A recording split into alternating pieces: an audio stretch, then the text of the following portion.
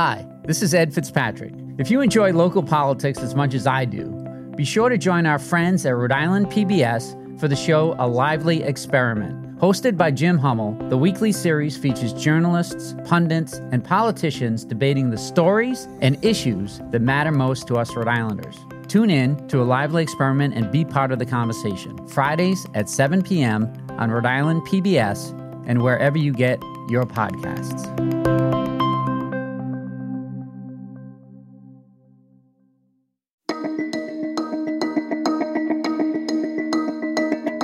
From the Boston Globe, this is Rhode Island Report. I'm Ed Fitzpatrick.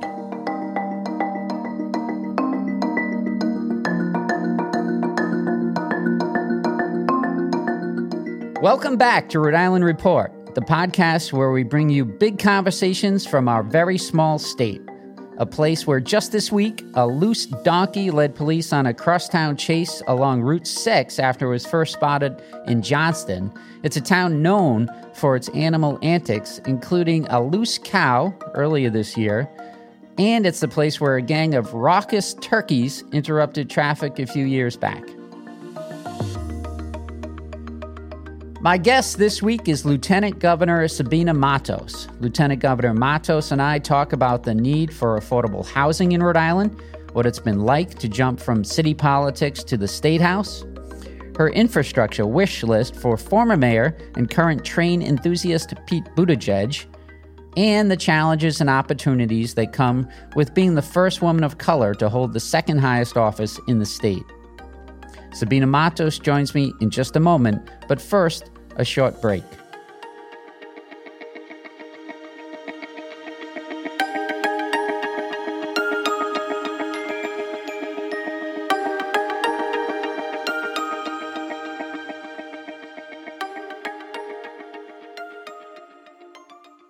When you want to go beyond the headlines, let me recommend Rhode Island PBS Weekly. Rhode Island PBS Weekly is an award-winning news magazine broadcast that gives you the full story, powered by investigative journalism and narrative storytelling. New episodes of Rhode Island PBS Weekly drop Sundays at 7:30 p.m. on Rhode Island PBS. Watch past episodes at ripbs.org/weekly. That's ripbs.org/weekly.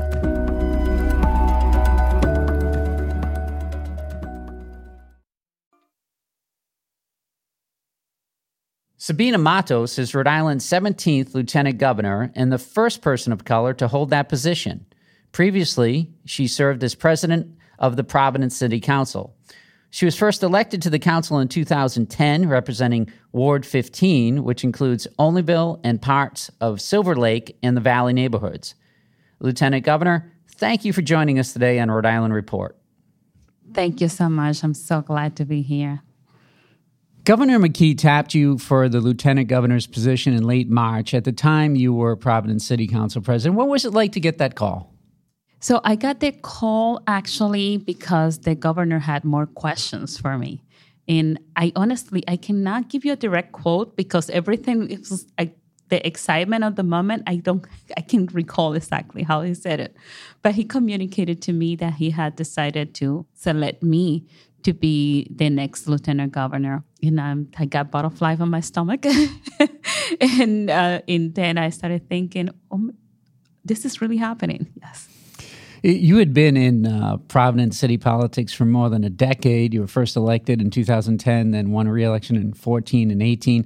How did your time in city politics prepare you to represent Rhode Islanders as lieutenant governor? Well, I think that Senator Mary Ellen Goodwin put it best. Being the president of the Providence City Council is not an easy task. The Providence City Council, we are the capital city. We have a population close to 180,000 people. I have already been dealing with business leaders. I have already been working with labor leaders. I have been working with community leaders. So I already have that experience. So it's not new for me to sit across the table and have a conversation with a member of the community. So my experience being elected already for over 10 years. I think all of those qualities add up to me being here in this position right now.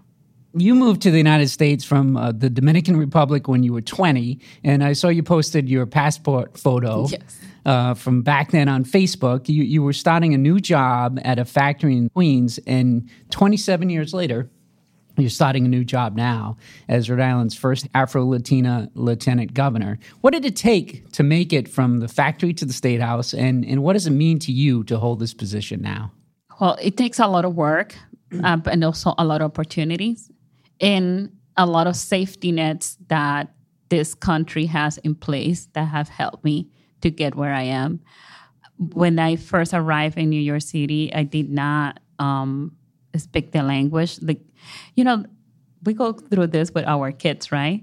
They're taking languages or the languages in high school, and we're not paying attention to it. So it was the same thing for me back in the Dominican Republic. I took some English classes and French, and I wish I have learned both of them well. When I arrived here in the United States, I realized that I really wish I was paying attention to those classes. And the experience that I had and that's why I posted that, because I realized that day in the morning that it was going to be exactly 27 years since my first job. To the day? Yes. Wow. Yes, May 2nd. My colleague, Dan McGowan, wrote a column with the headline, Sabina Matos doesn't need to fix her accent, we need to embrace it. Yeah. You talked about being self-conscious about your accent when you first ran for public office. So have there been times when people have given you a hard time about your accent, or on the other hand, has it at times helped you connect with people? Well, I have not found that many people that come straight to my face and say it, but they have said it to others or others around me that it's going to be a challenge. But just at the beginning myself, when I was asked to run for office, which at the beginning I was never planning on running for office until two council members approached me and asked me to run. I just graduated from Rhode Island College. I think I was putting limits on myself. I thought, okay, I don't want to do it because what's going to happen when I have to go and speak to someone that was born here, that only speak English, what they're going to think. I think that a lot of things helped me, as I was saying, part of the safety nets that are in place that have helped me. The International Institute, right? I went there for English classes. I transferred to CCRI, again, to take more English classes. Then I transferred to Rhode Island College. And I was able to take ESL classes at Rhode Island College before starting my career. And don't ask me why, of all the majors I could go for, I went for, I major in communications. Just because I wanted to make my life harder, I guess, right? All right, so you've outlined small business support as a priority for your time here as Lieutenant Governor, and it's been a tough year for small business owners. That's especially true for businesses owned by people of color.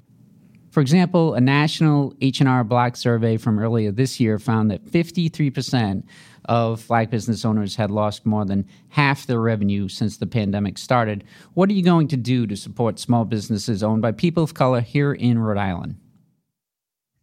I'm continuing the work that former Lieutenant Governor, now Governor McKee, was doing with the Small Business Coalition. Continue to work with Chris Parisi and his group in order to hear directly from the small business community what is affecting them. The minority businesses have been suffering for a long time. In many cases, they don't have access to the information of what they need in order to be successful. What I have done in the past, and I plan to continue to do in this role, is try to work with the organizations that already are providing services and making sure that our small businesses in the minority community know about it. I can give you a few examples. During the pandemic last year, I partnered with the Providence Revolving Fund. They approached me. They had this idea of having capital available up to $5,000 for the small business so they can pivot during the pandemic. And what I was able to do is partner with them. I double from the city council the amount. Originally only had $100,000, so we doubled the amount. It was $200,000, so they can expand the geographic area in which they were going to provide access to those funding. So that's one way.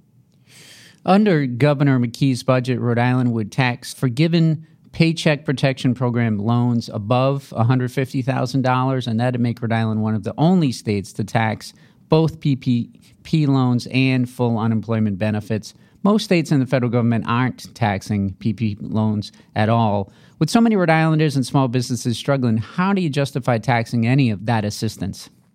Well, the governor's position is that if anyone did not make a profit, doesn't have to pay that. I hear the argument and I can see the other side, but at the same time, what the governor has said is this is part of the budget.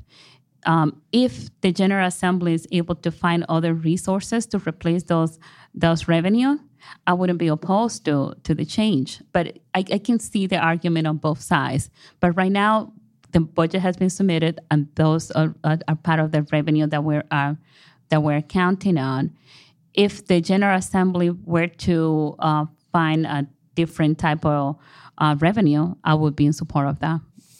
You've said that affordable housing will be your priority as Lieutenant Governor, and the state's already has a law requiring 10% of the housing stock in every city and town to be low or moderate income housing.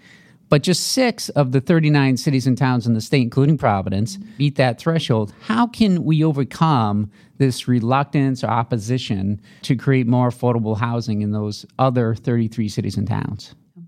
So this is something that happens, and I experienced this in my roles before in the city councils, is they thinking that not in my backyard, right? We all want to solve the problems, but we don't want it in our backyard. We have to communicate with those communities and make them realize that building affordable housing doesn't necessarily translate to changing drastically the way of how the community looks. But at the same time, we also have to educate the members of those other communities to let them know that this is a serious problem. I believe in having mix of incomes whenever we build housing. I don't believe in having any concentration of poverty or having all the low-income housing just in one location. I believe that there should be a mix. Those communities have to realize that not everyone in their community has the resources to pay for the housing in which they live. There's a strong push in the General Assembly to end the state takeover of Providence schools. Do you support that? No. Why not? I don't think the city of Providence is ready to take back the Providence School District. As I was one of the supporters of the state takeover, because I was frustrated with the lack of progress. We had been doing the same thing and getting the same result, which is insanity. When I saw this opportunity, I thought the opportunity as a way in which something different could happen. I admit I was expecting that by now more changes would have been happening. I don't think we're ready. The city of Providence is not ready to take the school department back. Yeah, what needs to happen first? There should be a contract signed with the teachers. There needs to be more accountability within the school department to make sure that our students are being successful and that they graduate. There is a lack of expectation that they can be successful, and that needs to change. There needs to be a culture and expectation that every child has the potential to be successful. I see that you were in the Aspen Institute's Rodell Fellowship Program with former South Bend Mayor Pete Buttigieg. And now that he's U.S. Transportation Secretary, how could he help Rhode Island with its transportation needs? Any ideas for him? I'm making a list. What's on the top of the list? I'm making a list. There's so many projects happening here in Rhode Island that we could get the support from the transportation secretary. You're going to ask him to come? You're going to talk to him about trains, faster trains between Boston and Providence? Every time I hear a train right now, I only think about him. He's been talking about trains so much. Yeah. So, yes, I think there's so much potential to improve the infrastructure of transportation within the state of Rhode Island. So I know you just got sworn in, but are you running for lieutenant governor in 2022? And if you get elected to a full term, how will you change that office? Yes, I'm running for re-election in 2022. So as I said earlier, right now I have been, I'm flying the plane while building it. I get appointed, I start. And then at the same time, because Governor McKee wants to do things in a different way in which we work together, additional things that has been added to my schedule and to my work plan. I think I want to continue to have conversations with Governor McKee. He's supporting me on my prioritizing the housing. I had conversations with Commerce Secretary prior. My hope is that I work in collaboration with the governor and that we can show the taxpayers of the state of Rhode Island, the voters and the residents of the state of Rhode Island, that they are better served when they have the lieutenant governor, the lieutenant governor working as a team. So you'll be running as a team with Governor McKee in 2022? I'm going to be supporting the governor. Yeah. Give me the elevator speech for Governor McKee. It's going to be a highly competitive race. You've got people jumping in already in the Democratic primary. What's the argument for him? Yeah, I think we are lucky because we have good quality of the candidates that are going to be running. Governor McKee, what he got there right away to handle the vaccination, making sure that he had Tony Silva, his chief of staff, given that as a priority. He knows how to pay attention to what is the crisis and at the moment and solve that problem.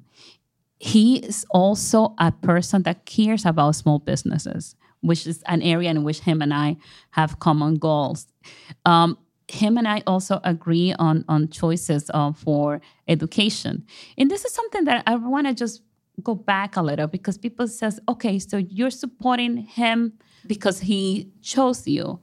And let me tell you, if I didn't think that I had alignment in his policies, I wouldn't have submitted a letter to begin with. I think him and I have a lot of areas in which we are in alignment, that we have the same policy or similar policy. And I would love to see him to come back and be the governor for another 4 years.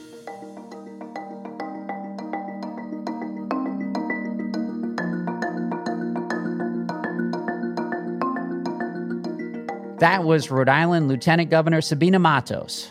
Matos was sworn in as Lieutenant Governor in April after serving more than a decade on the Providence City Council.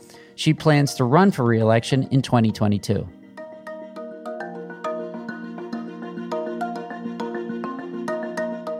Here are a few other stories you should check out this week from Globe, Rhode Island. My colleague, Brian Amaral, has a feature on Rocco Macaccio, a North Kingstown resident and D-Day veteran who celebrated his 100th birthday over the weekend. Check out Alexa Gagis's coverage of Bayberry Garden, a new restaurant and raw bar opening in Providence this week.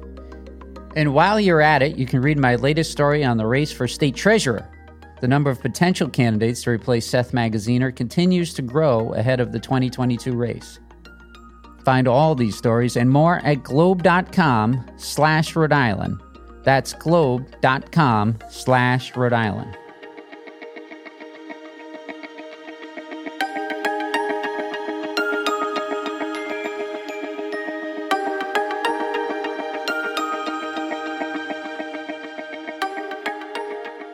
Rhode Island Report is a production of the Boston Globe.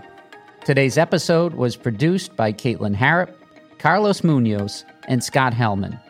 Audio mixing and mastering by Ned Porter. Music by APM. Have an idea for a guest you'd like to hear? A story you think we should cover? Send us an email at rinews@globe.com. And if you like the show, please leave us a review on Apple Podcasts. I'm Ed Fitzpatrick. See you next Thursday.